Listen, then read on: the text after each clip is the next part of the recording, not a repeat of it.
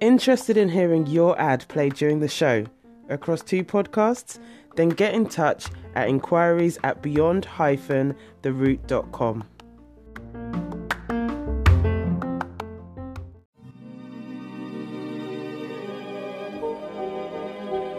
Join us as we go beyond the route in search of the many solutions to the deep-rooted issues within the Black community. Now, we may not find all the solutions, but what we do aim to do is have meaningful conversations so we can find some sort of resolution to equip the youth so they can deal with these issues in the future. So join me, Sam G, and myself, Joseph Augustine, as we go beyond the route.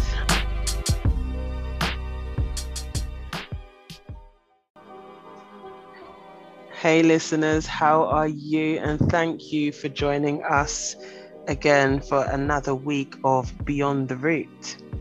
Yes. Thank you, listeners. Hope you've been enjoying what you've been listening to thus far. But this week we are continuing with our Black Britain series.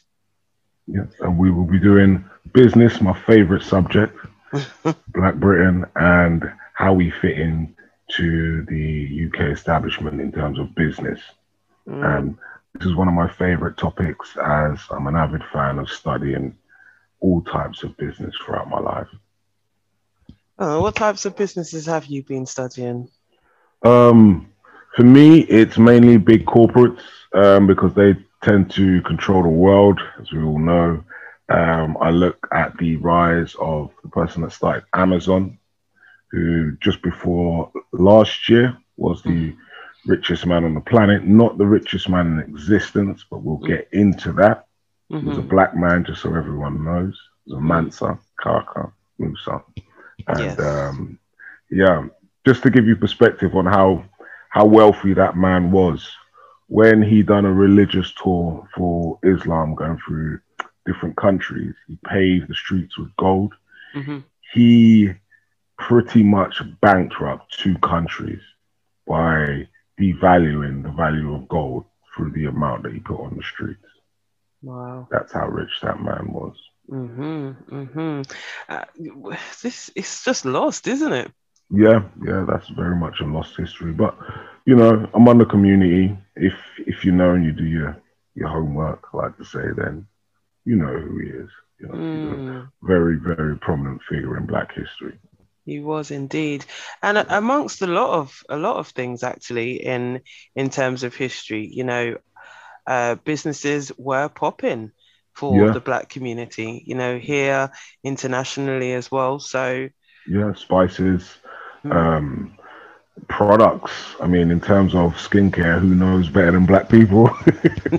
Tell me about it. I'm loving the movement right now.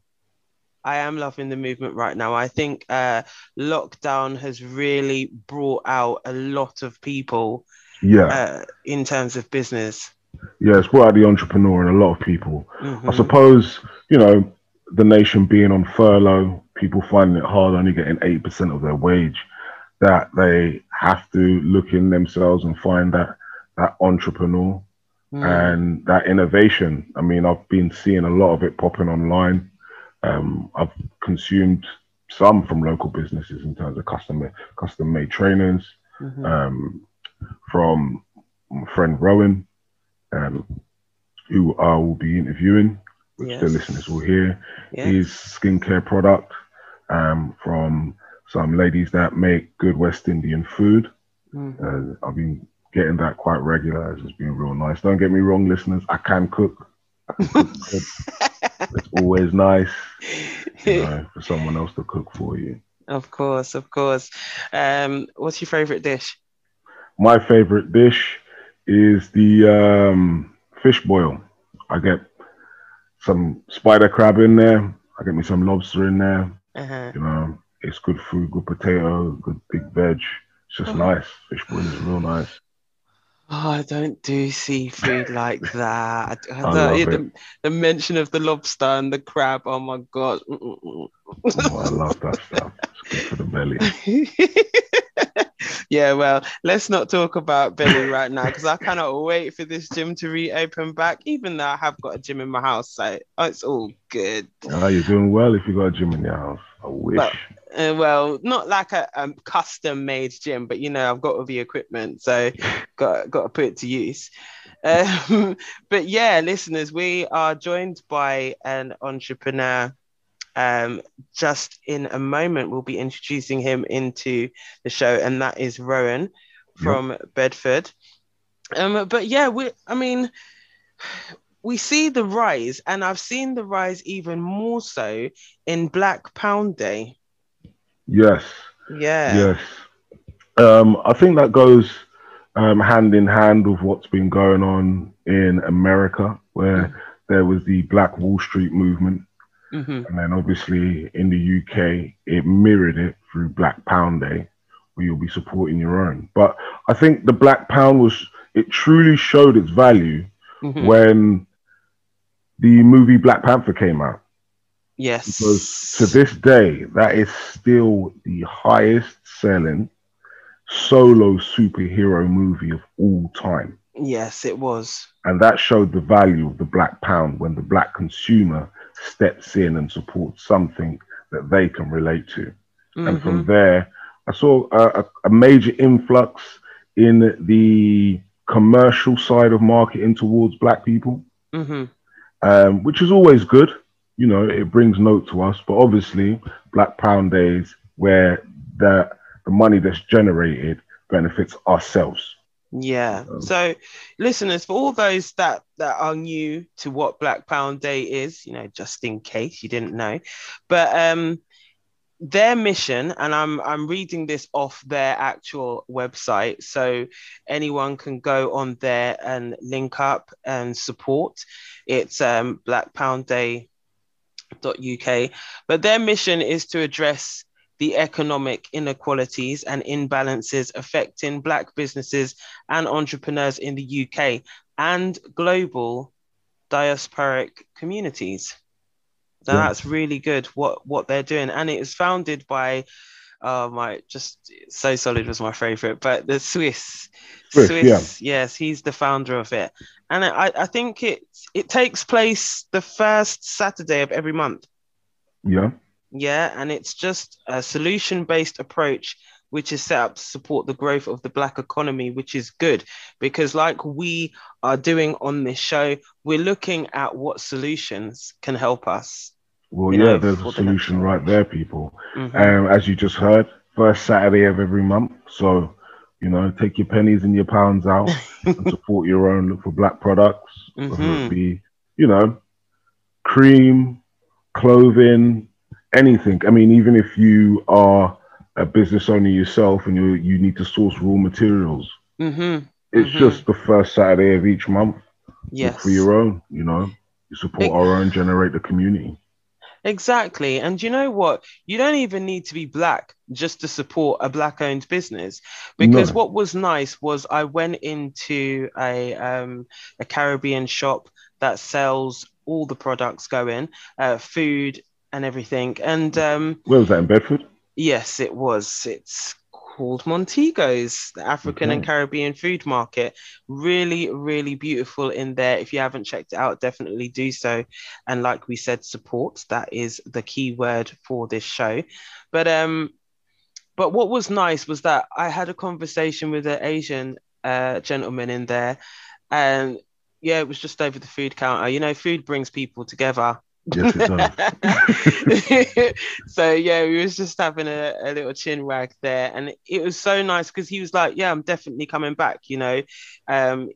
It's not far from where he lived, and then on leaving, I saw other people that weren't Black, non-Black people coming in there, and then they were sharing their stories about some foods that they had grown up eating, some West Indian foods that they'd grown up eating, which I thought was really nice, to hear.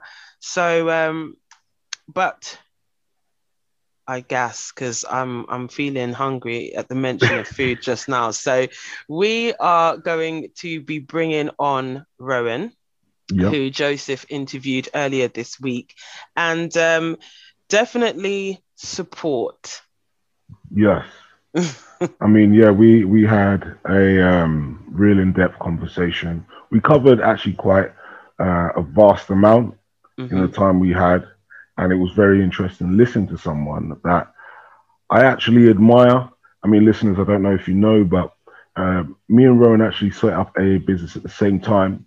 Hmm. Mine didn't turn into what I wanted it to be, Mm. but I'm happy to see that one of my peers took their business to the Progressed. stage it's at now. Yeah, with Mm. good progression. I mean, I started up with a soap one. We both started up in skincare products. Mine was Hmm. soap, is cream, and to see him go through the trials and tribulations and to hear it from his own mouth of what he's Mm. experienced and where he is now and the hardships he's come across, it's actually a beautiful thing.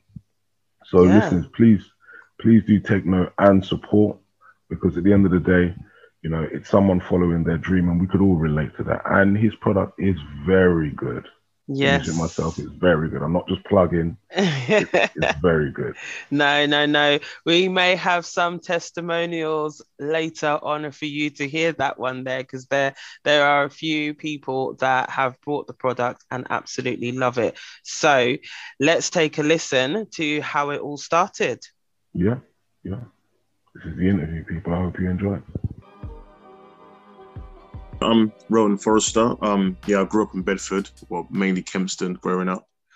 I have two businesses. One is Natural I Am Products, which is skincare products, and I have Reggae Matters, which is a events company celebrating reggae and putting on reggae, dancehall, and dub events. So Okay. yeah, that's me. Well, as you hear, people, he is, like I said, a local business owner. He has two businesses. We're going to aim to concentrate. My personal favorite is Natural I Am. I love the product. It feels good on my skin. It makes me feel like that 90s shiny. I really can't complain. It's really good. But we will go into both of your business ventures and, you know, how you've grown your business, what it's like being a black business owner in what is essentially small town UK, Bedford. Okay, so firstly, we'll go on to Natural I Am. I Yeah, can see from reading your testimonial that you started due to the skin product that you purchased for your household was affecting your child's skin. Is that correct? that's correct. Yes. Basically, there was a product that, well, there is a product that a lot of people use in a lot of their houses. We all know it well, but I was using it on my daughter and it wasn't agreeing with her. Okay. So I looked up different products to see what they were like, and I thought, Joe, instead of looking up at something, why don't you just make something?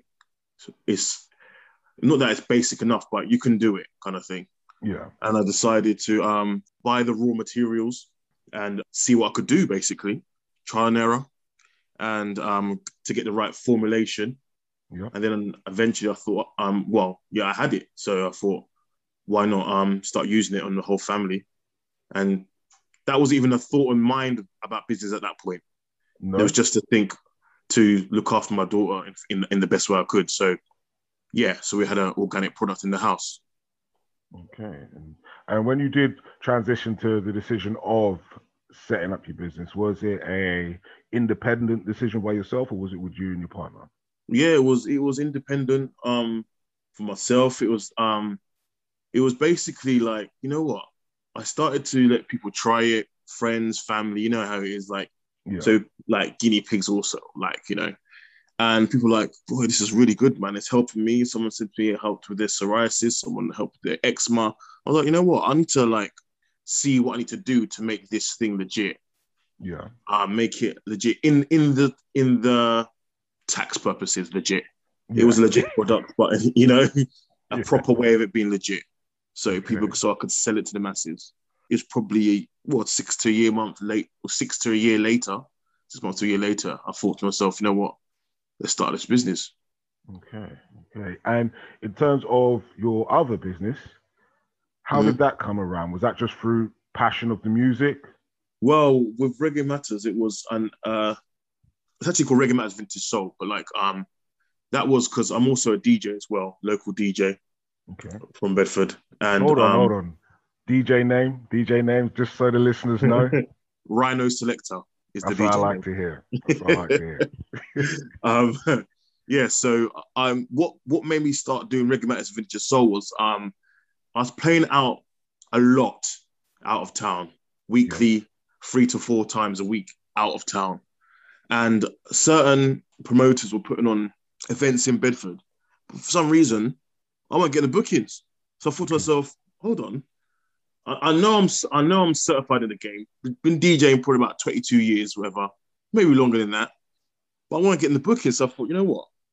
I'm just gonna put my own events on and play at my own event. And that's how it started. So Reggae Matters and Vintage Soul started because I wasn't really getting the bookings, but what I thought in my own ends I wasn't getting. In out of town I was. With my own ends, I thought, you know what? I might as well just do my own events or start trying to do my own events, and then I can play my own events and I can pay myself. Okay, and that was the logic of it. Oh. That was 8 years ago. 8 years ago now. Yeah. Okay. So Natural I Am was a venture that was end of 2018, beginning of 2019, and the music promotional side, that was around 8 years ago. So that was your first project, yeah? Yes, okay. It was, so, Now, when you first started doing your businesses, well, your initial business, did you set it up believing that you were a Black-owned business or it was a Black business? I set it up as a business. Okay. So as a business. And why was that? Because, as I said, it was more of a thing where I thought that there was, with both businesses, I thought that there was not so much a gap, but there was a gap for certain people, especially with the age I'm 37 years old. And I find that the over 30s struggle for a night out. That's one thing. They struggle for a night out, especially, we've all been young, so we know exactly how it is when we're young. Yeah. We're a bit leery, we're a bit much. And sometimes over 30s don't really appreciate that. Do you know what I mean? Right?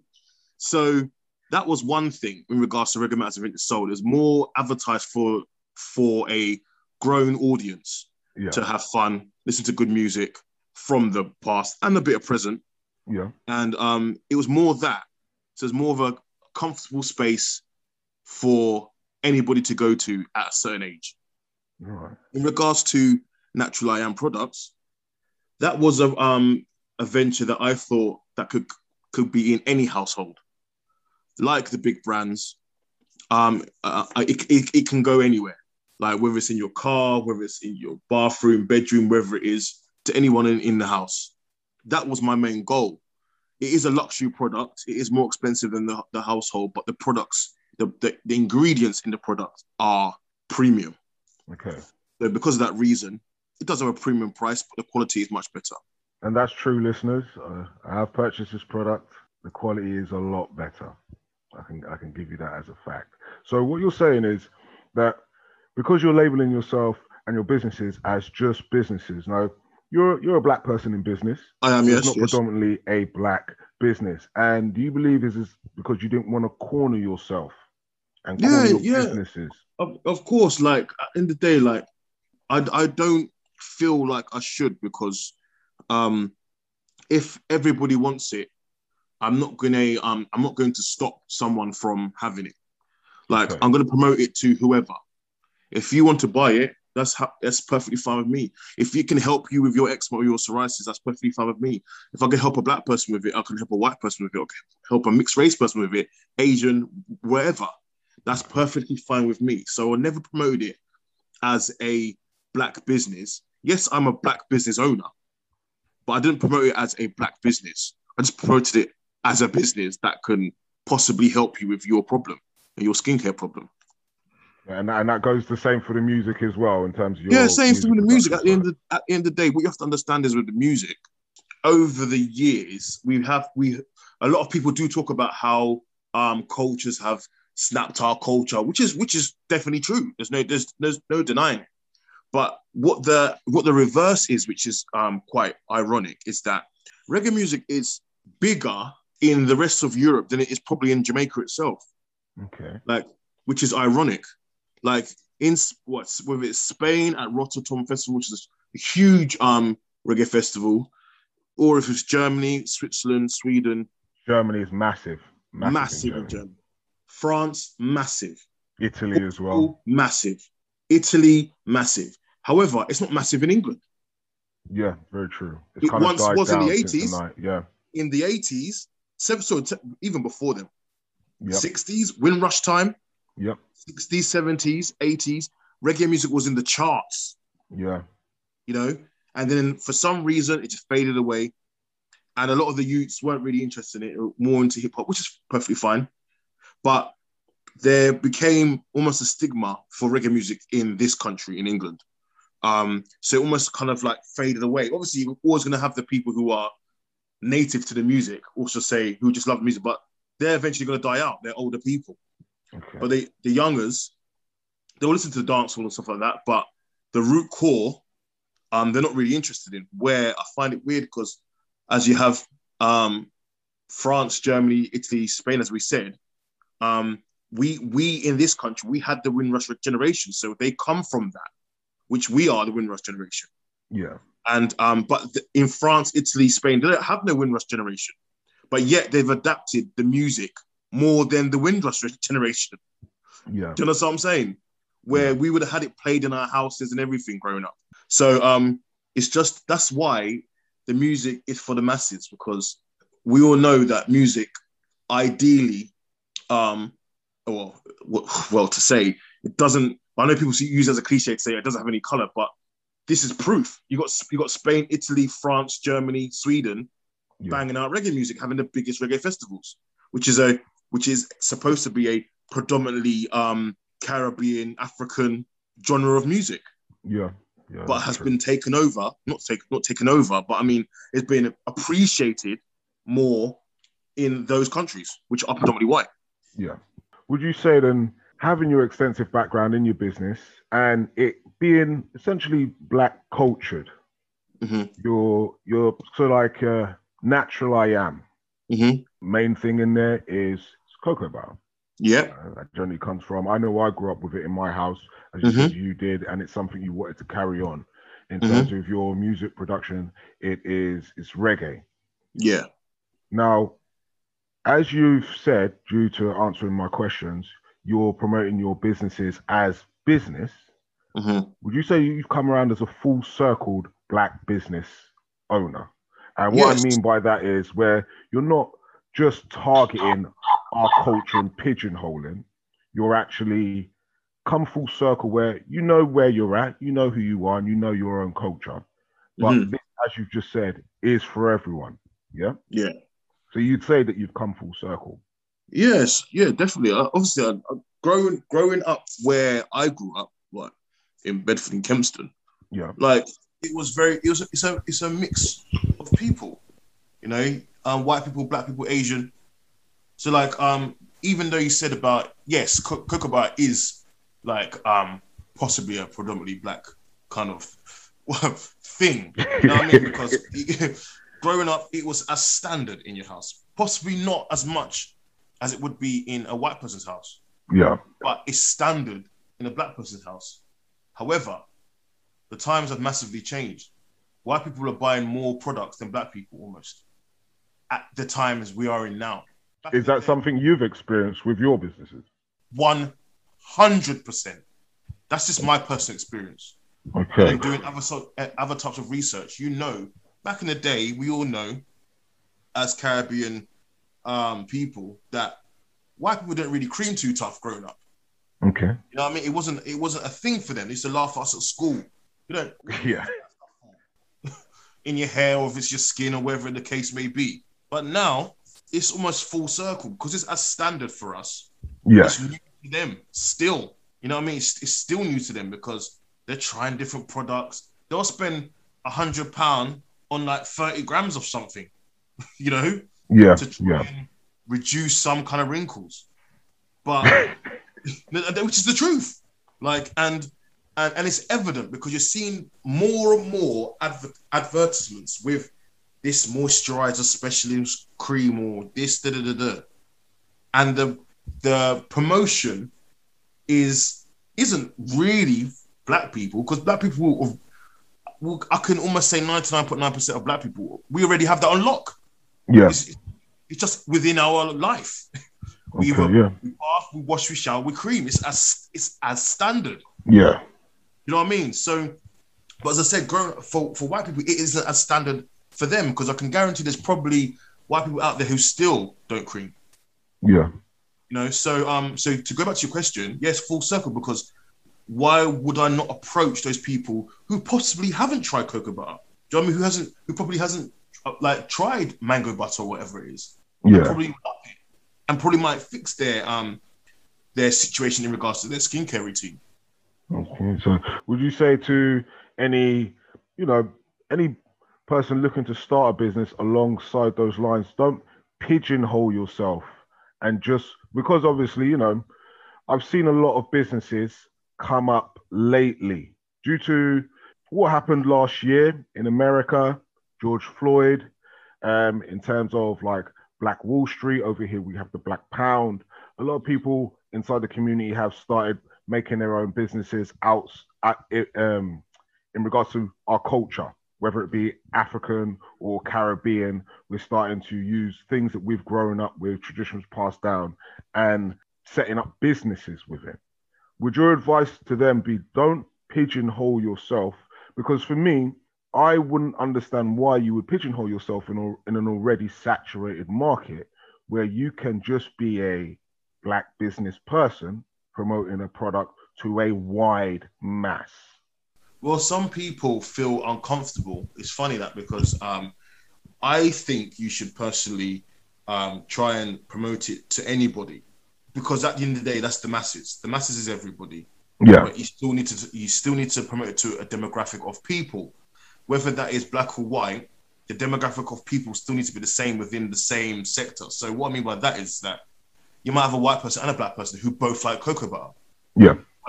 But if you promoted to just Black people, who half of them only like cocoa butter, so you're missing out the half of the white people who like cocoa butter.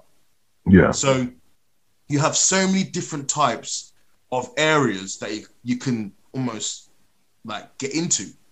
It all depends on how much you are going to promote your brand to that particular type of people.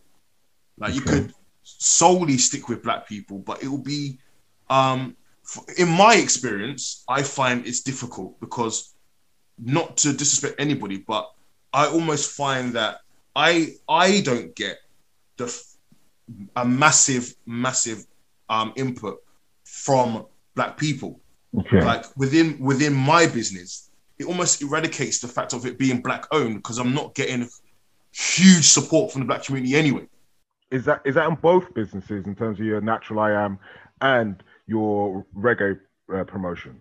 Right. So, to be clear, right, with Natural I Am, I get more white customers. Okay. Right. In Reggae Matters, it depends. It depends on what music. But like, and the last event I had was Channel 1. I think Sam was there. There was more white people than Black people. Okay. So it depends on situation. And also it depends on everything, especially with events. It depends on venue.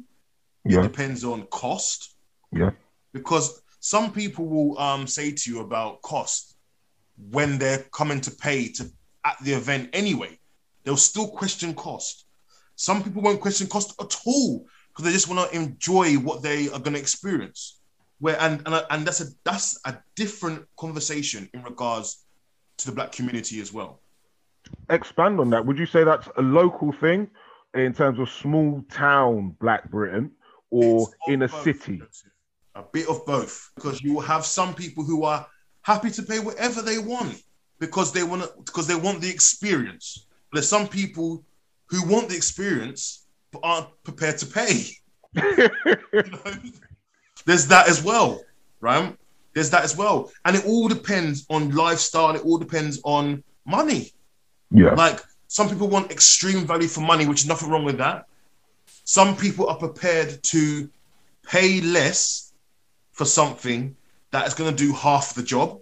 Okay. Some people are prepared to pay more that is going to satisfy them fully with the job in regards to my cream.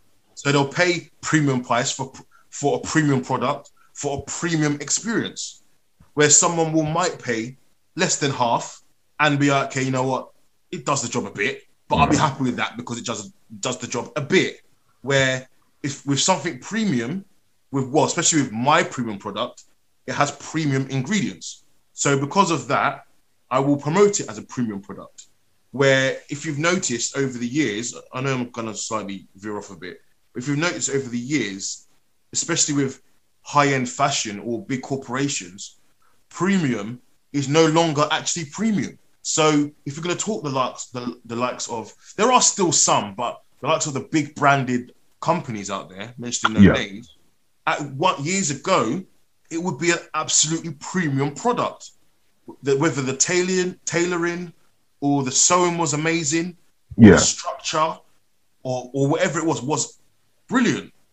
Now, the clothes and stuff, they're all made in factories. But just with a premium tag. You know? Like the same, and I've experienced that too when I used to work for a company. Like the same clothing in this particular place was the same at a lower budget place. You know? The same textiles and haberdashery and stuff like that was the same.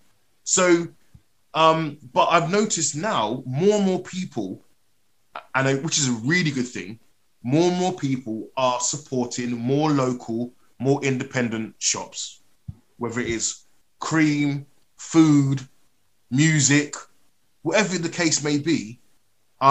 It's nice to see that more and more people are seeing that, you know what, we like stuff that's more natural. We like stuff that's from an indie shop. We know these big corporations are almost fleecing us, but obviously there's some stuff you still have to buy, but they want to support the fellow man and woman. That's good to hear. Well, that's especially coming from yourself, someone who is experienced in business and is starting to see the trend of a customer base appreciating, you know, self-wealth, someone who's aspiring to have their own business and make it grow. But what I did want to know is, obviously, you've been in the game of business for quite some time now. At what point did you turn around to yourself and say, I actually have something here? Like, firstly, in regards to your music, what was it that made you think, okay, I've set it up, it's going. I actually have people looking out for my promotions now.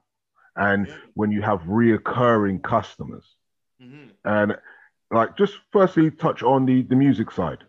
Yeah, so like, I started Video Soul and Reggae Matters, I just said, like 7-8 years ago, and obviously everything starts off small, you know. I had a black British artist called Omar perform at the first one, did a blinding job, of course, Wicked Eyes, and I just saw that people wanted this. People used to ring me up saying, when's the next British song? When's the next Reggae Matters? Da, da, da, da. And I'm like, you know what, boy, I don't even know you now, cuz, boy, I've got some of the money. You know what I mean? Because them things, they ain't cheap, you understand? Yeah. Them things to run are not cheap. And people want better each time. So I had to almost think of a method to...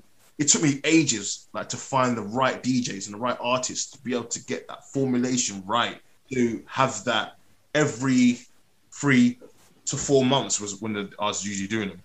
And it was all because people wanted somewhere to go, feel safe, and not worry about there being any type of drama. You know, because as I said to you earlier on, sometimes, not all the time, but sometimes you do have times when youngers can be a bit mouthy, be a bit drunk. I'm not saying that older people can't do the same, because they can. But I'm saying with the younger culture, they're just on it when they're going out, innit? Where older people, they might go out that once every 4 months, you know, to have a good drink, chill, dance, vibe, have a good experience. So for me, in regards to Reggae Matters and Vintage Soul, I have a following of people that come every single time. You know, they don't miss it. And they come from Hitchin. They come from London. They come from I had someone come from Southampton, Wow. Manchester, Sheffield. The woman called me up from Ipswich, coming to Bedford to my event. So I have a nice base of followers, which is really nice. And that is all backgrounds. So yeah, it started because of that, you know. Obviously it started because I wanted to do it on my own anyway, but why it progressed is because I saw the following and people needed it. Like, it's outside of London. There are events that are like, you know, back to 95 and these kind of things that are for grown people, but in the counties there isn't really. Okay. You know what I mean? There isn't really anything going on for someone to just even go with your partner or your wife, or just go by yourself or your brethren. Do you know what I mean? There isn't really something for people to do. You're saying basically down to location outside of the inner cities like London, Birmingham, Leeds, Leicester, where they do have pockets of communities that play reggae and throw these dancehalls and blueses. You're saying around this area like East Anglia, where it's like small towns, counties, they needed something like that for like the 30 plus. Yeah, and the thing is, you have to remember as well, coming from a Caribbean background yourself, like that was there back in the day. So it was very much so. Yeah, there was the blueses in all the small counties. There was the West Indian clubs, the Caribbean clubs, whatever. There was loads of those everywhere. But elders are dying out, and the youngers aren't really on that whole community. They are, but it's hard to. It's not how it was when we were growing up. As I said, our parents would go to the West Indian club to see their fellow friends from back in Jamaica or Grenada or Barbados or wherever they're from at the West Indian club in the town, right? So we as youngers, we used to follow our parents, innit? We used to go there with them, you know. So you'd meet other people from the community at that club, and sometimes just you'd be all 9, 10, 11 up till 2 o'clock in the morning. Drinking Ribena. No, Ribena, Chris, and a topic. You know what I'm saying? Right? So that is gone. That has gone. Yeah. Because and so for the likes of me and yourself, who are from the generation of going to those West Indian clubs, you might hear tutu reggae, whatever it was, soul, the case may be. We can, I suppose, do that now with my event, with Vintage Soul Reggae Matters. So you will hear the songs of when you were growing up from what your parents played at my event in a safe space. So yeah, it's done a full circle in the respects of there was the West Indian clubs. I'm not saying there isn't anymore, but it was just different. It was just different. No. Different time, different mindset. Now, in regards to Natural I Am, at what point did you look at it and say, I actually have something and there's reoccurring customers and my product is working? Could you just talk us through basically so the listeners understand? Like I said, if there's any aspiring entrepreneurs, anyone looking to start up a business, the stepping stones of what they need to see in order to know that it's reality, it can happen. Yeah. Well, as everyone knows, when people only see the final product of something. They don't Very true. Behind it, right? There is a lot of hard graft behind Natural I Am products, and sometimes I thought to myself, you know what, I'm not really on this because it was just getting hard, right? Yeah. You know, but I persevered because I started to see people wanting to buy it more and more and more. So when I was making it, I did wonder to myself, would this actually sell properly? And I thought it started to really sell in a way that I like, from not so much the Bedford community, but from out of towners. And people from all backgrounds were sharing it online. This is before it became a business. And I thought, you know what, I need to make this a business. I need to make this a business and just see where it goes. Yeah. You have to take the risk with no risk without reward. And so I decided to do that. I obviously registered it as a business. Yep. I did all the correct certifications in regards to getting all the safety data sheets, getting all the correct formulas right to send off to the scientists, to get lab results, all that kind of stuff. Yep.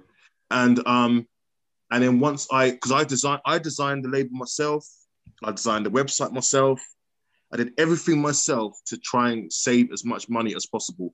That's what you have to do when you're starting off very, very small, because you don't have £500 here for website, £500 there for designer, £500, because that's what it is. Yeah. You know, yes. the prices are always 0, 0, 0. You know what I'm saying? Yeah. So because of that, it's like, right, I'm going to do everything myself as much as possible. I'll try my best to make it great, and let's see how it sells. So everything's from my house. I was making it every Sunday, doing batches, and it was selling. Okay. People were like, I want to try a cream, and they were buying it from me. And I advise any small business who's just about to start to always just do small numbers first. I mean, if your business starts to grow like dramatically, amazing. Then you start scaling up. Then you start looking at other avenues or other, like, I don't know, different lines within your business. Yeah. You know, before anything, start off small. You don't have to run. Like, you do not have to run. Everyone wants to get rich quickly, but sometimes you can't. No. And it takes time. It takes effort. It takes a lot of hours, but it's for yourself. So nothing to worry about, because you're not doing it for someone else. Yeah. Time flies when you're doing it for yourself. I'm telling you that now. Okay. Well, that's good. That's good to hear. Because listeners, I'm a fan of marketing. I love business. I've tried a few business ventures myself. And one thing I can tell you in regards to Rowan, his marketing is amazing. Thank you. It's very true. I've seen, and hence why I've asked the questions I've asked in regards to who he's targeting as a customer base. His marketing does not discriminate. When you see the colors, they're vibrant. They're not targeted towards what you'll typically see on a Black-owned business of the dominant colors of red, gold, and green. Or you might see an afro, or always dark-skinned. I've seen it with every race. I've seen it with all the vibrant colors under the sun, even down to the textile, to the patterns used. It is very multicultural and worldly and unisex. There is, you don't see any predominant race or sex in his marketing. And that for me is just testament to the hard graft that he's putting in and where he is getting. And I could really see it in his work. So like I said, I'm a real big fan of it. So I'd like your opinion on a personal base as a established local Black business owner. How would you describe Black business owners in relation to Black Britain today? It's a good question, Nose. That also depends again. Like, because I have friends who are Black business owners and who are very much so doing the full circle. They're not promoting their brands as being Black. But I don't have a problem with people promoting their stuff as being Black, because I say to a lot of Black businesses who are promoting their stuff, whether it is with an afro on it, whether it is whatever the case may be, you are promoting yourself to a certain demographic, which is perfectly fine. But you have to also remember that you can't change. Do you know what I'm saying? Like, you're only within that circle. You're not going around the circle. You're within it. You know, you've got to make that conscious decision before you go into business where you want to sell or whatever product you're going to sell. Yeah. But I do believe that those who are doing well and selling to Black people they're doing well because they have Black people when they're loyal, they are very loyal. Yeah. Like there's no denying that. They are very loyal. But if you want to grow, like really grow, you cannot stick to just that. Yeah. Because if you wanna, for example, if I want to get my product in Vogue or something, and it's going to be pushing the narrative of Black owned, Black this, da da da da, which is cool, obviously. Like, I'm not dissing that. But you have to remember, when you have people like Vanity Fair and Vogue, their demographic of people and their pay is usually between 75,000 and 150,000 pounds. Do you know what I mean? Yeah. So they're looking at that.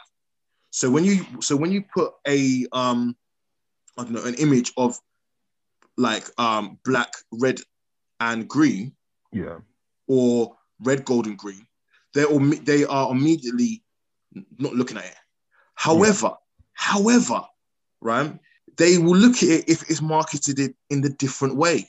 Because let's be honest, a lot of businesses do have a lot of culturally black things within their business, which white people buy.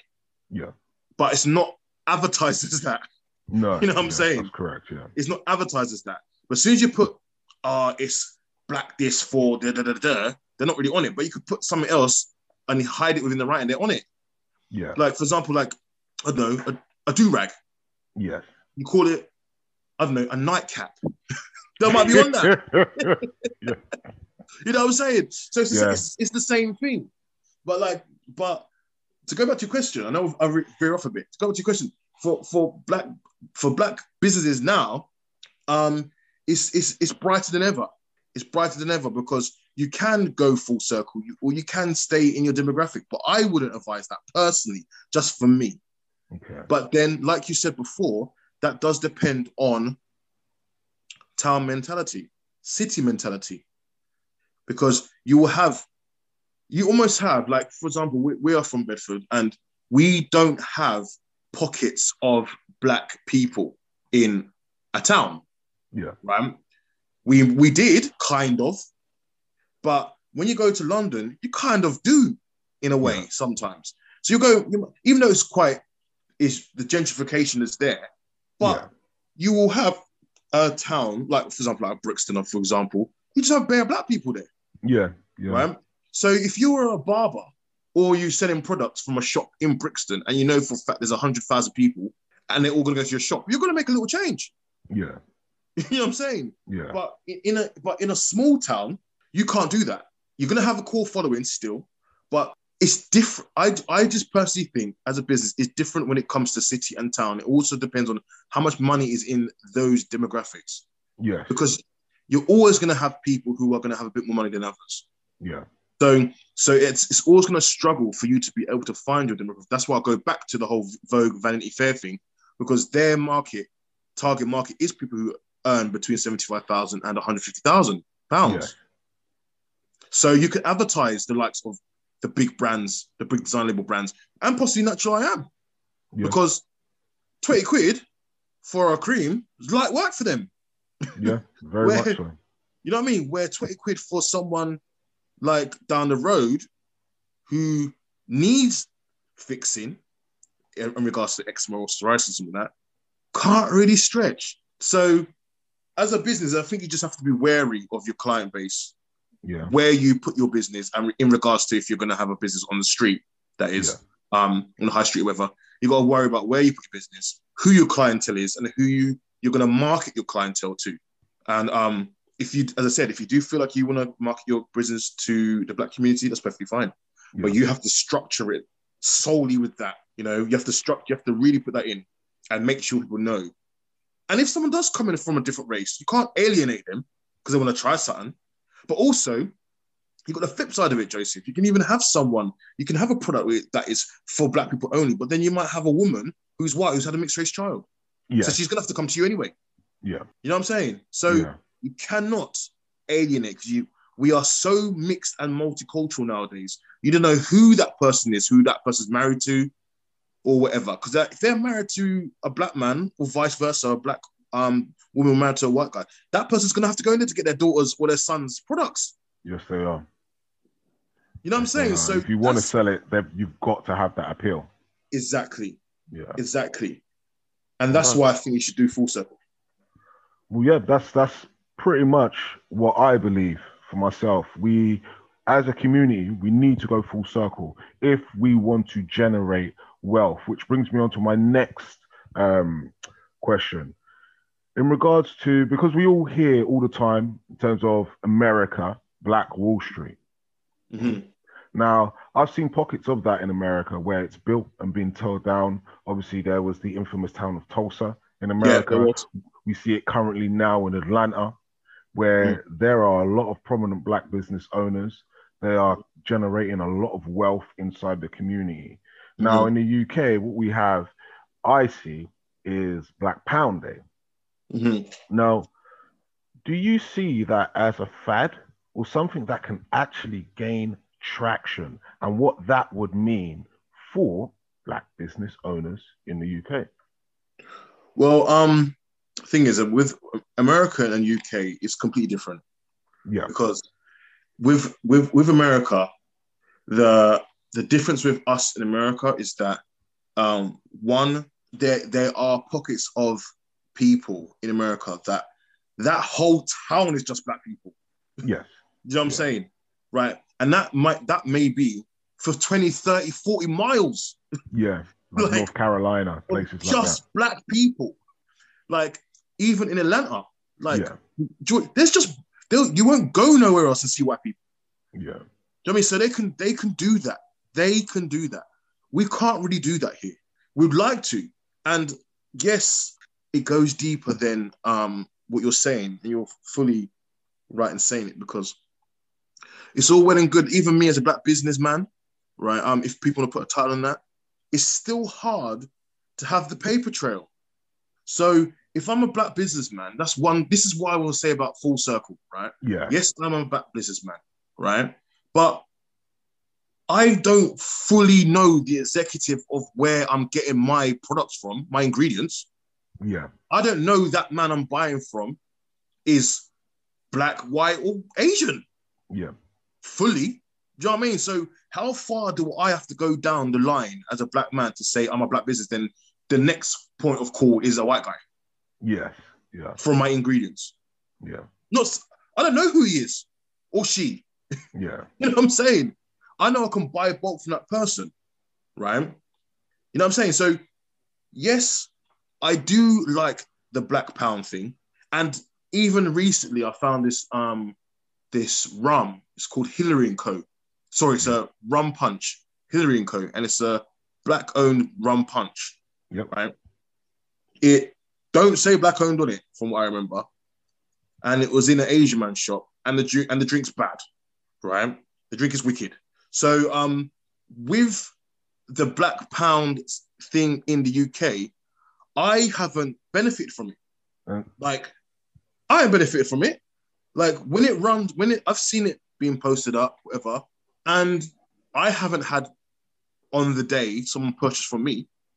yeah, Black Pound Day. So in the essence of what you're saying about the Black Wall Street, all this, those kind of things can happen in America more so because America, as I said, has huge pockets of Black people just in one town.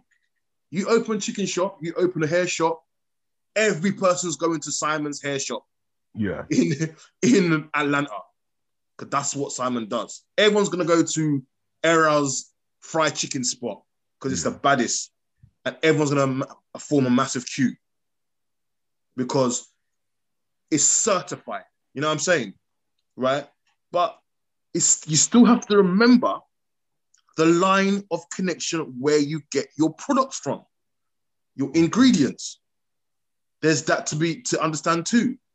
It's deep. It's deeper than it just being Black Pound Day, Black Wall Street, or whatever it is. It's deeper than that because we have to then have pockets of, for example, now, right? You open a business and you're gonna start selling, I don't know, chicken or something, fried chicken, Joseph's fried chicken spot, right?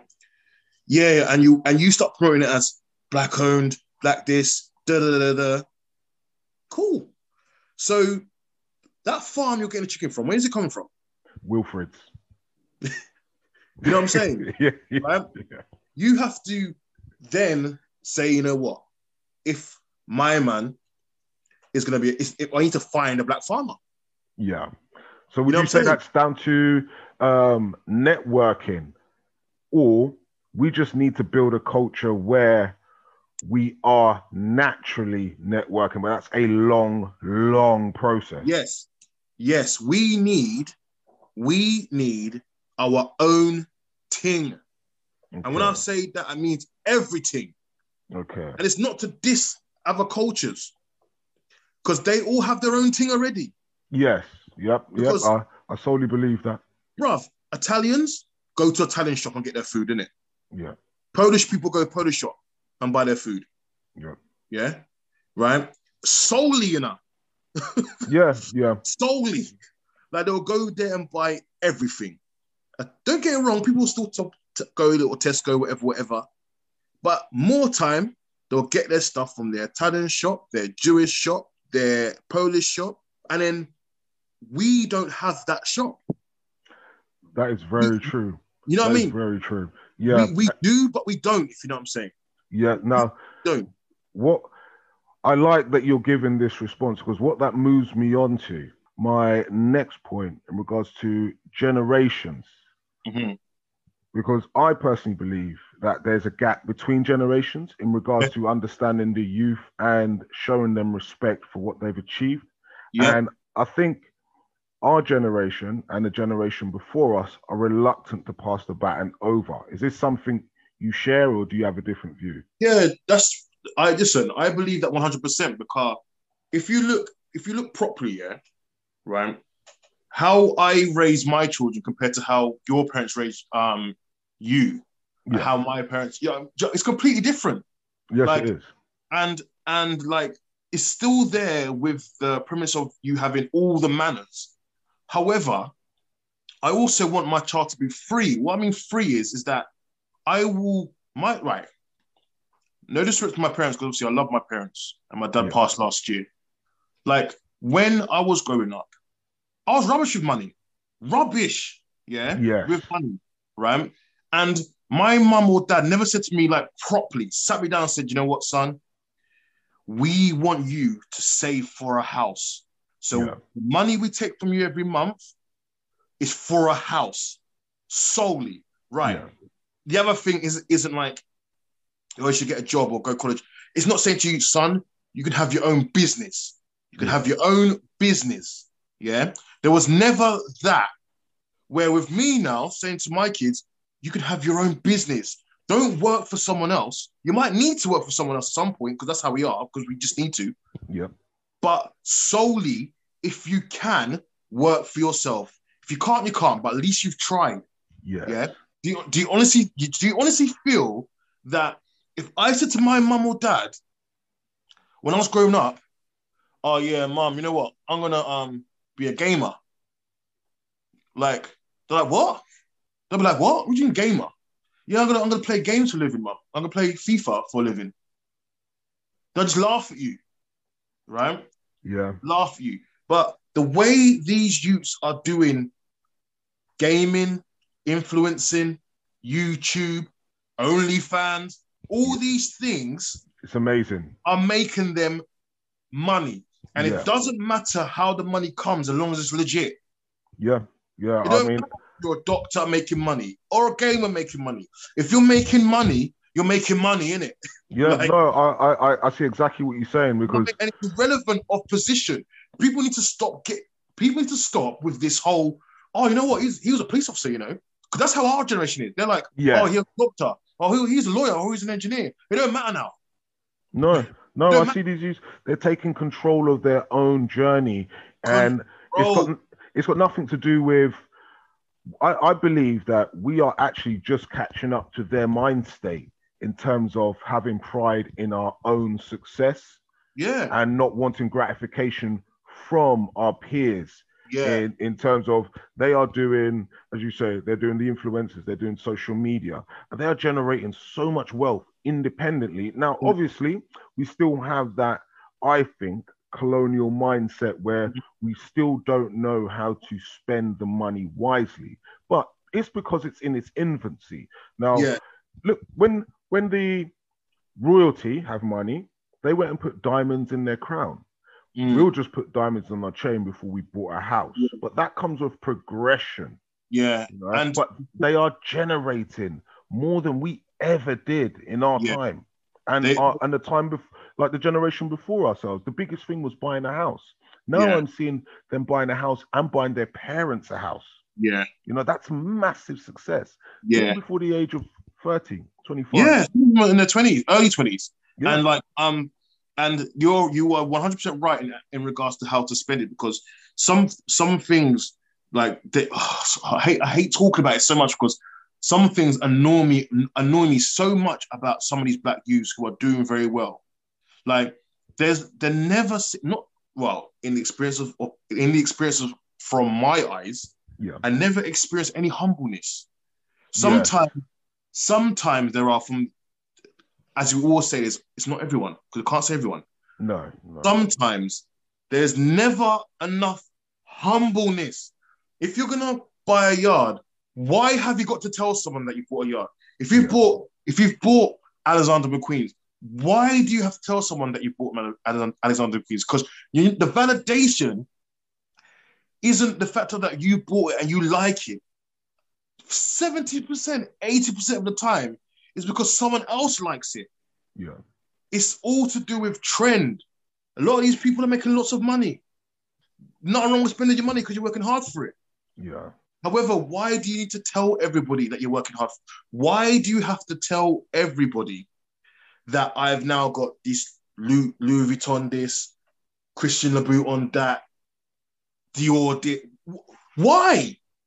I have no idea, but from what I see, from studying business and seeing like really successful business owners out there in the world, because we do have access to more visuals and they do give back more now in terms of explaining how businesses are run, how to start off and how to conduct yourself.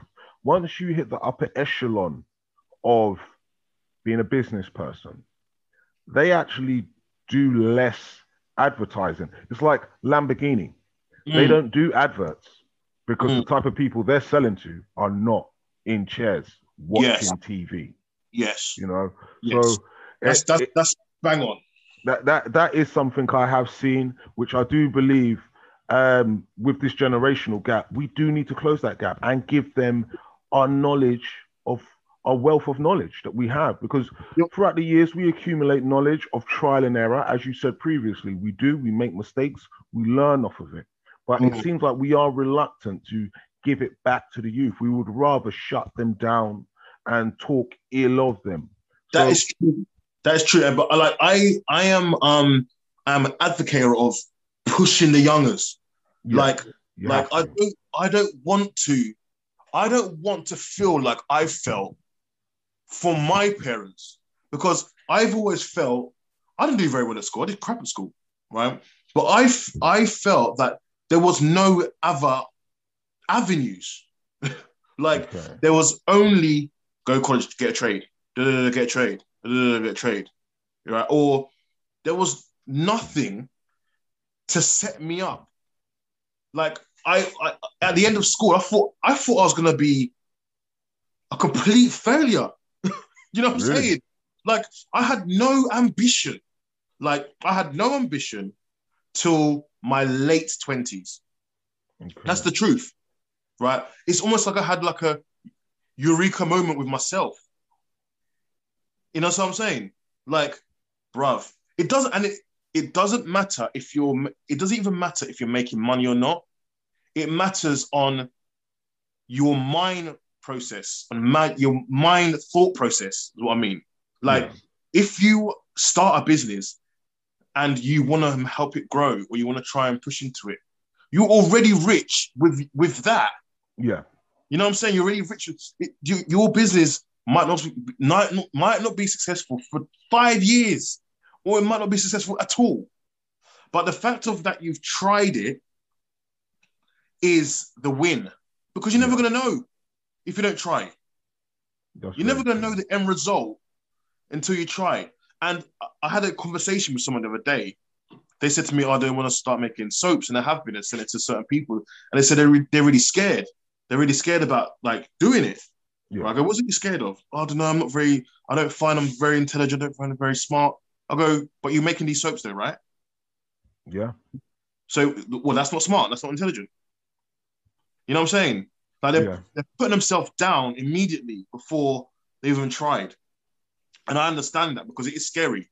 Because you vision yourself, oh, I'm not here in 5 years. I should be in the shops. Yeah. Should be Dangerous, Tesco's, da da da da. And that's what people see as success, because they're in the main shops. But what you need to understand is that you are already successful from just starting the business because you've tried something that someone else hasn't done. Yeah. Or your peers haven't done, at least. You understand what I'm saying? Like, and it is scary. It is scary because it's scary and it's costly. And you have to pay all these things without selling us one unit. But it is self-investment. Yes. And you have to say to yourself, look, I'll give you a wicked example, right? When I go to work, yeah, when I was at my full-time job, when I was going to my full-time job, I always used to wake up at, 6:30, 7 o'clock, leave my yard at 7:30, get home at 5:30, 6 o'clock, yeah, right? That's literally 12 hours, isn't it? Yeah. Right? Yeah. So I was saying to myself, you know what? It's taking me half an hour, 45 to drive to work. That's 45 minutes of not being paid. Yeah. Yeah. Going to work. But I still include that in my work because I'm leaving my yard, isn't it? I'm not going to pay for it. Right? So I said to myself, you know what? I'm sick of this, man. Like, obviously, you have to work because you need to get your capital up to be able to do your ventures, whether it's my events, whether it's my cream, whatever. But you hope there's a point where you don't have to do that no more. Right? But my thought was like, you know what? The mathematics just don't work out working for someone. It just doesn't work out. Like, we have to get ourselves up in our business, but it just doesn't work out per hour what you're getting paid for the back-breaking work you do. That's very true. It doesn't work out. And as soon as people realize that, the better it will be, because more people will be like, you know what? I'm getting, 10 quid an hour, and my back's hurting. And I've still got 8 hours to go, 7 hours to go, 6 hours to go, and I'm in pain. So this, and you'd say that these are, well, as we began, you were saying in regards to setting it up because you were DJing and you wanted to basically pay yourself, get more events, get things going because you wanted to do it yourself. This is along the same lines of what you want to pass forward to the youth.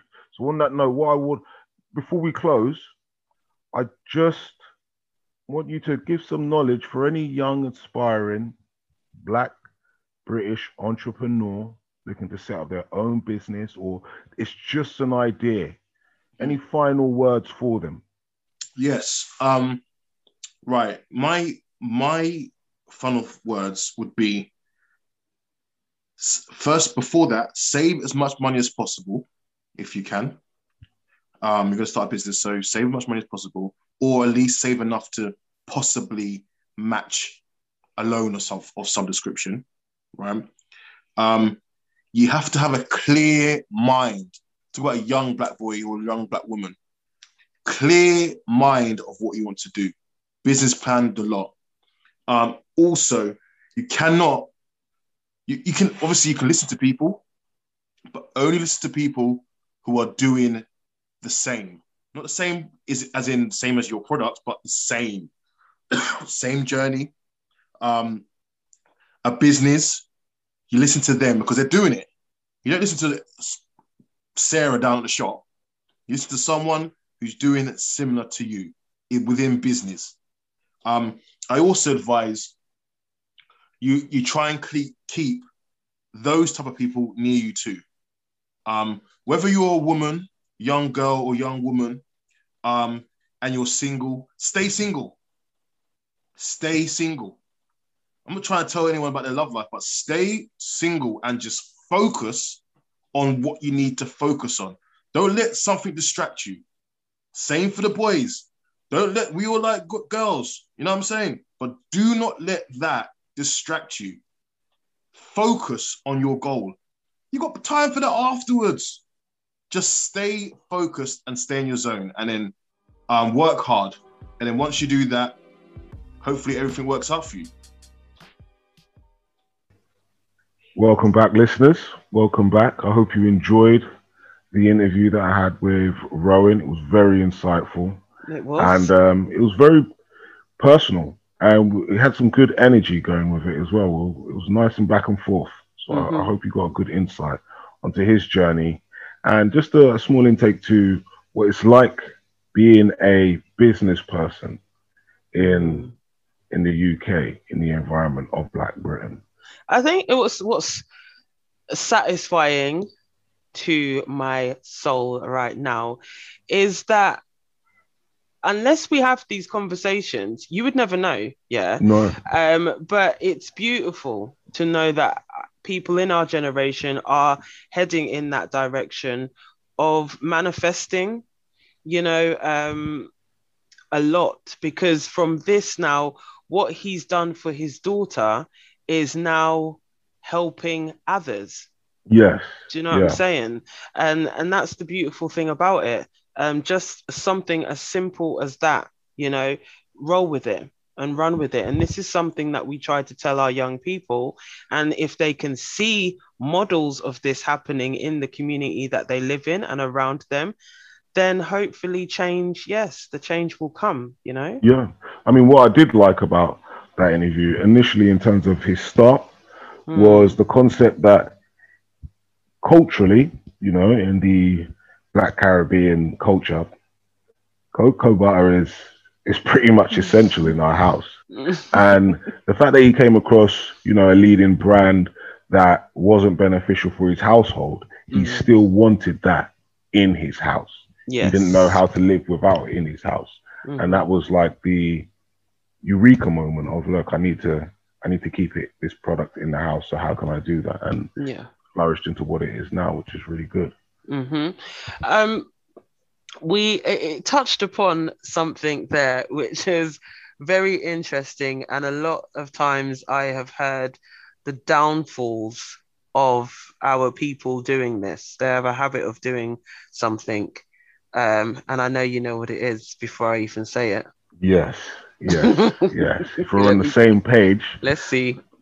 then it's going to be about our culture and always wanting a bargain. We're not looking into, especially when it's from our own. Yeah. We see our own. It just brings me back to like the old barbershop feeling, and we've all done it. Where you go into a barbershop, it's black owned, and if it's like your first time, you're you're kind of skinning teeth at the price, and you're thinking to Mm-hmm. yourself, let me get that for cheaper, and you Mm. have the audacity to ask. Yep. And now that I've experienced the ups and downs of setting up your own business, I found, just like as Rowan was saying, we don't value our own. We would No. put value into something that's more mainstream, like a Mm. top brand designer, where it used to be tailor made in Italy. You could put Mm. a value to the stitching and the tradition. Now, most things are just coming out of China, but because it's got a brand on it, they'll take that, they'll post their clips and say, look, I've just got the latest pair of trainers or shoes from so forth designer. But when it comes to your own, Mm. even though the product, as he kept saying, was high end, we always want a better price and we don't value what we are doing inside our community, that someone is actually going for that entrepreneurship. They're following their dream. And that is something that we need to eradicate Big time. ASAP, because we're Big not going time. into like our local big branded UK stores and picking something off the shelf and going to the cashier and being like, oh, you do me this for £2 cheaper, even though we know it's high end, Mm-hmm. but from our own, we will ask for less. Why? I don't know. I mean, off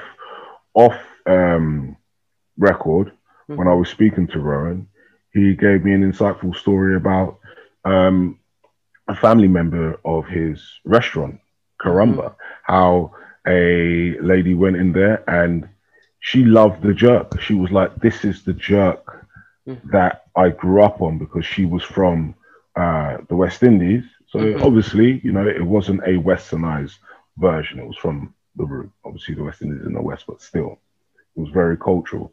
Mm-hmm. But she still said it was a bit pricey. Well, if you got something that reminded you of home, Yeah. how could you put a price on that?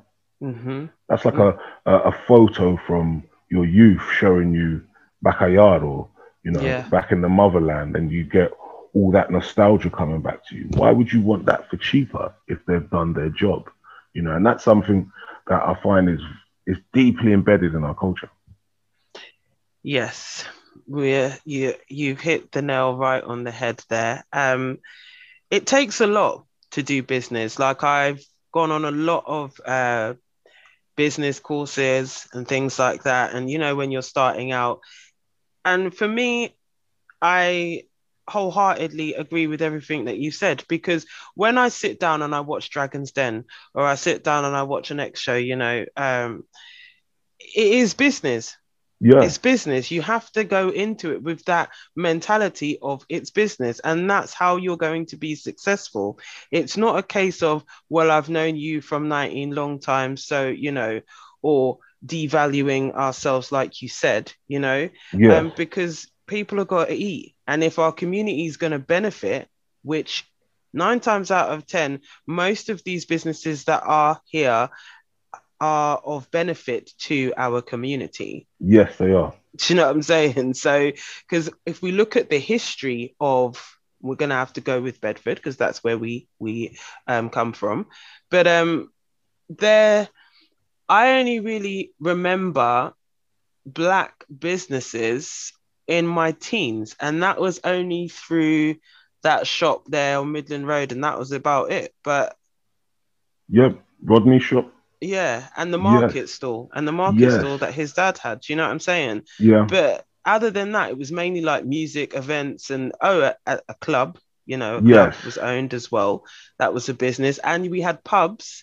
So there was that representation of our own out there on the streets, but then it kind of faded away, and obviously now it's come back. But now it's come back beautifully because I've been in Karamba and I absolutely love it.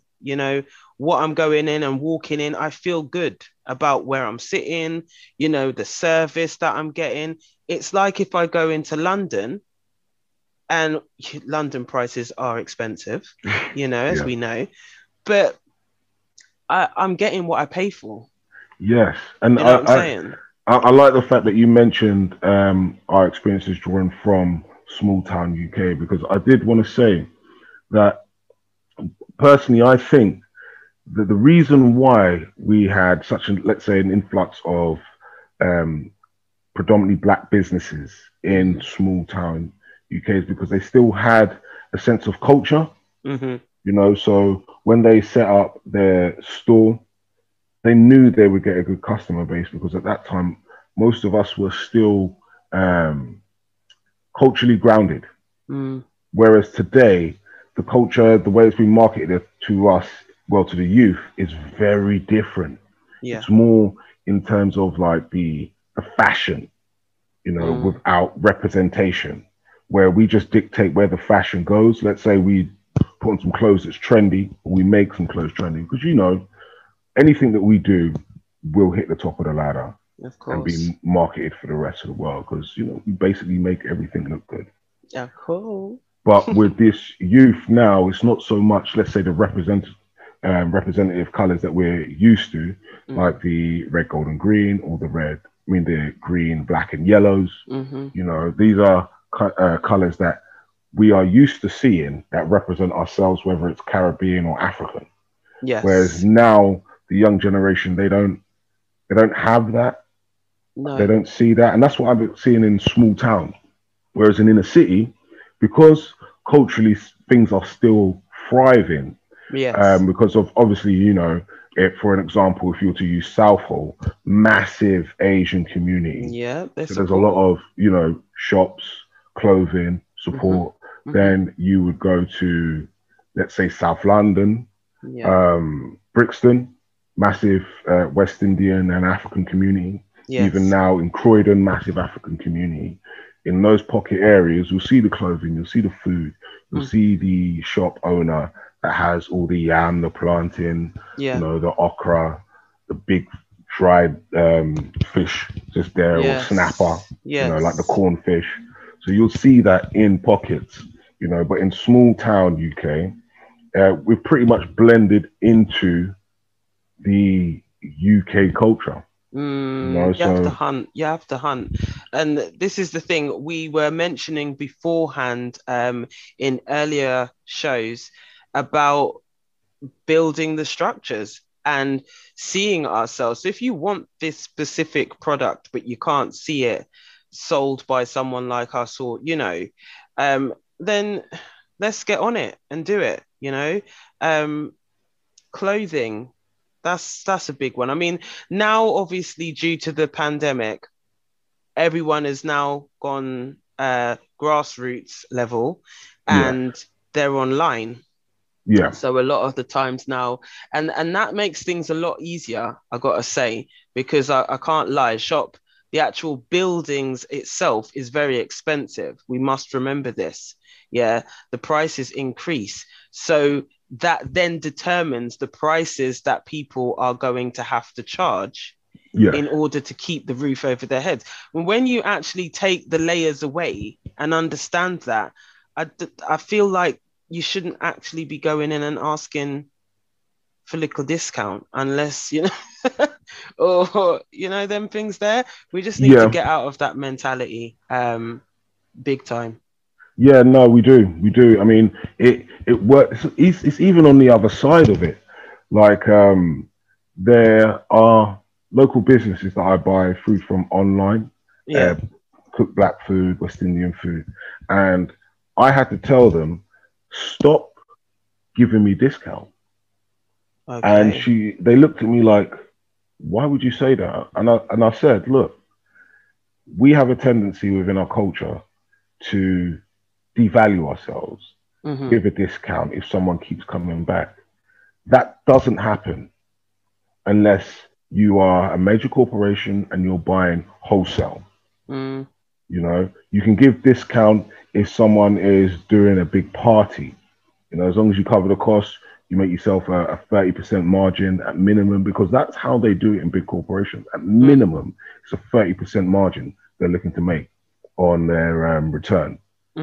But if you're doing it at a lower level where you're just starting, no, don't devalue yourself. You put your time, your sweat, you've learned your recipes throughout the years. It doesn't happen overnight. Put value on that and keep it.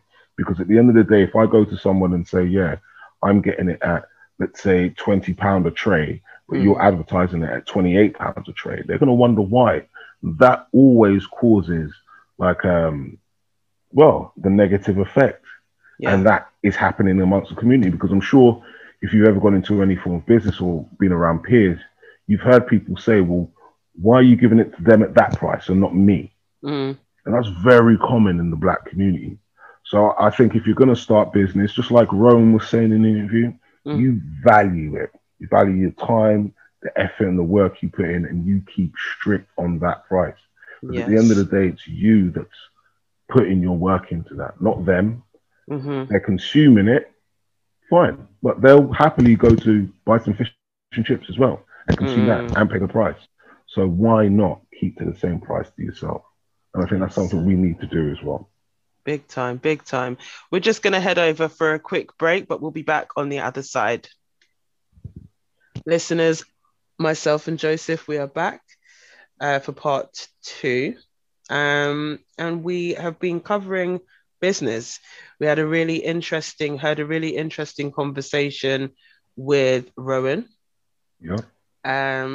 Yeah, absolutely brilliant. A lot of things have come out from that, and something that I just wanted to read out to you in doing some research. This came from the Center of Research in Ethnic Minority Entrepreneurship. And it's 2020 this report came out. It was done by the British Business Bank, and they had found that there were persistent disparities among the Black business owners compared to white counterparts, highlighting systematic disadvantage at the root. So this follows on from the fact that Black-owned businesses are generating billions of pounds for the UK economy at present. and are seen as a vital aid to helping Britain recover following the pandemic. Now, what are your thoughts on that? Well, that just puts together everything we already know. Okay, so first thing, we already know that the black pound matters. You know, following back to when we were saying about, well, when I brought up about Black Panther. Yes. But as you can see, massive influx of entrepreneurship happening during the pandemic because everyone's feeling the pinch. We were unified last year in terms of obviously the George Floyd incident and Black Pound Day. So our money generates a lot for the UK. My problem is what are we going to get back from this? You know, how are we being? And it's interesting that this is actually from the establishment's mouth that this is being said. But where's the recognition? It's just put there as a statistic. Unless you look into it, you're not going to know that that's happening. I mean, obviously we know because we see it. But in terms of the other side of the fence, just like when we were talking about in education, where if it's not shown that we are contributing massively to the restructuring and rebuild of the economy due to the COVID-19 pandemic, then how are we going to, in terms of business and what we can bring to the table? How are we going to repeat that bit again? Because you cut out. How are we going to be seen as equals, basically? How are we going to be valued by those on the other side of the fence if they are not seeing or hearing this information about what we bring to the table? As I said, in regards to education, you know, if we're constantly being shown in a negative light, then we are being devalued systematically. We are indeed. And what's interesting, and I've always thought this, I'm like, well, why are we putting our money here in a land that realistically does not recognize us? Yeah. Why are we not putting it in where we are recognized, like Africa?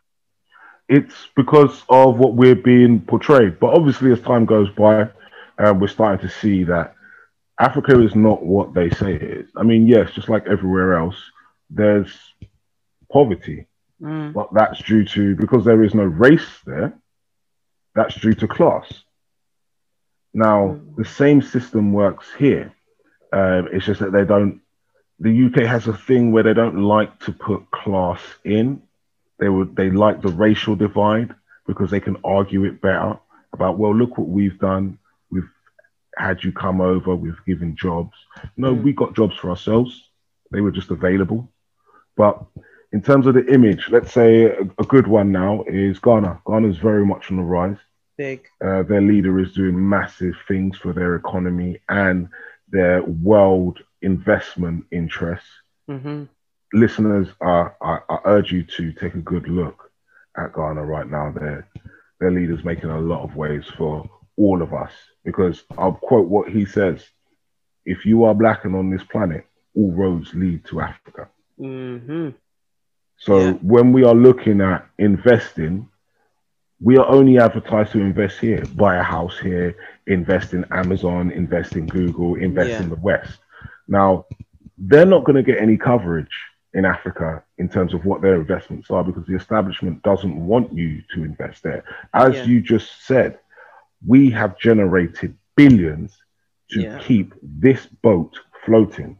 They don't want us to wake up, go home, and invest in ourselves, for ourselves. Because I guarantee you, the way things are looking, Africa is the next superpower. It might seem like China is, but China's made massive investments in Africa as well, because they are seeing what's happening. That Africa is becoming self-sustainable. Hence why they don't want us to invest there. They want to keep that one as quiet as possible. But give it time. We'll all see. Yeah, you know what's interesting about that is I think we can go further with that. We can go deeper in talks in Yes. relation to Africa, and that has spurred us on to do a part two, where Yes. we're going to be looking because a lot of black, even black British Africans, they are going back to their motherland, wherever Yeah. ever that West may Indians be. are as well. Yeah, exactly. And Gambia's on the rise as well. So you know what? Let's do a part two for the listeners on this one because we can go deep with that, and it will really enhance the solutions. What I would like though is, Mhm. as we are going to do a part two, if the listeners, obviously, we want to get you involved. If you could Yes. just go on the Facebook page, give us suggestions or give us actual information. If you are, let's say, born in Africa, grew up in Britain, or you are a British African, and Mhm. you have an insight on what's going on your homeland, please fill us in so we can look into it and Yeah. have more content for us to discuss. And furthermore, if you want to be on the show, you want to be a Yeah, guest, come in and let us know what you've been doing and let the listeners know, then feel free, we can have a little chat and you can be on the show. So we don't discriminate here, do we, no, Joseph? no, no. Always welcoming our people in. Mm-hmm. Um, so solutions, because we have to come to a close on this one, but there are many solutions which I feel we have been picking out as we have been discussing along the way. But my main solution right now is hashtag supporting your own. Yeah. And developing the mindset as well, I think is very important.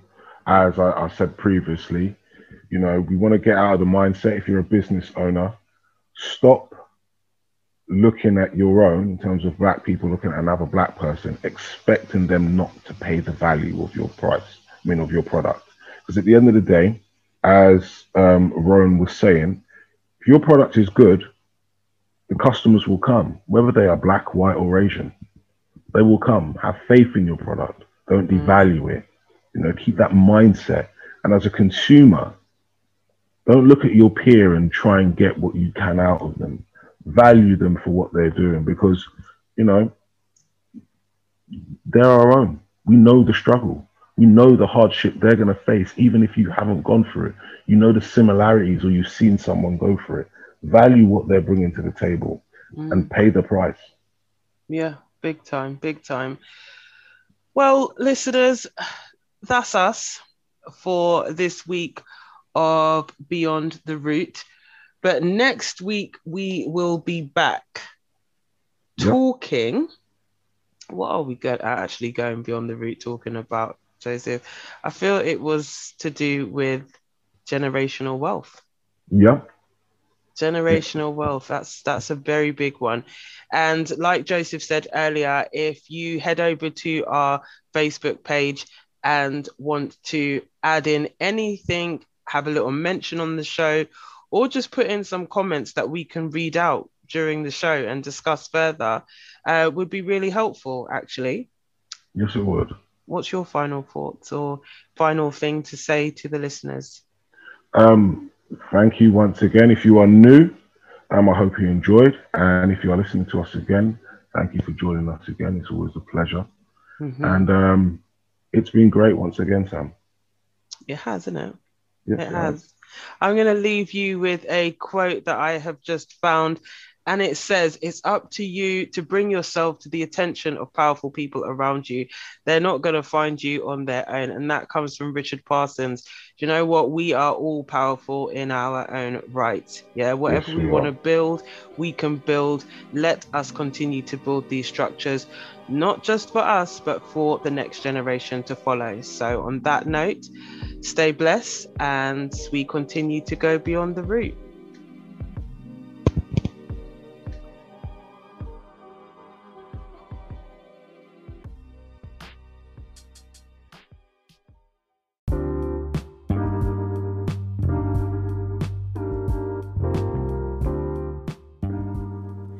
Hey guys, it's me with a quick one.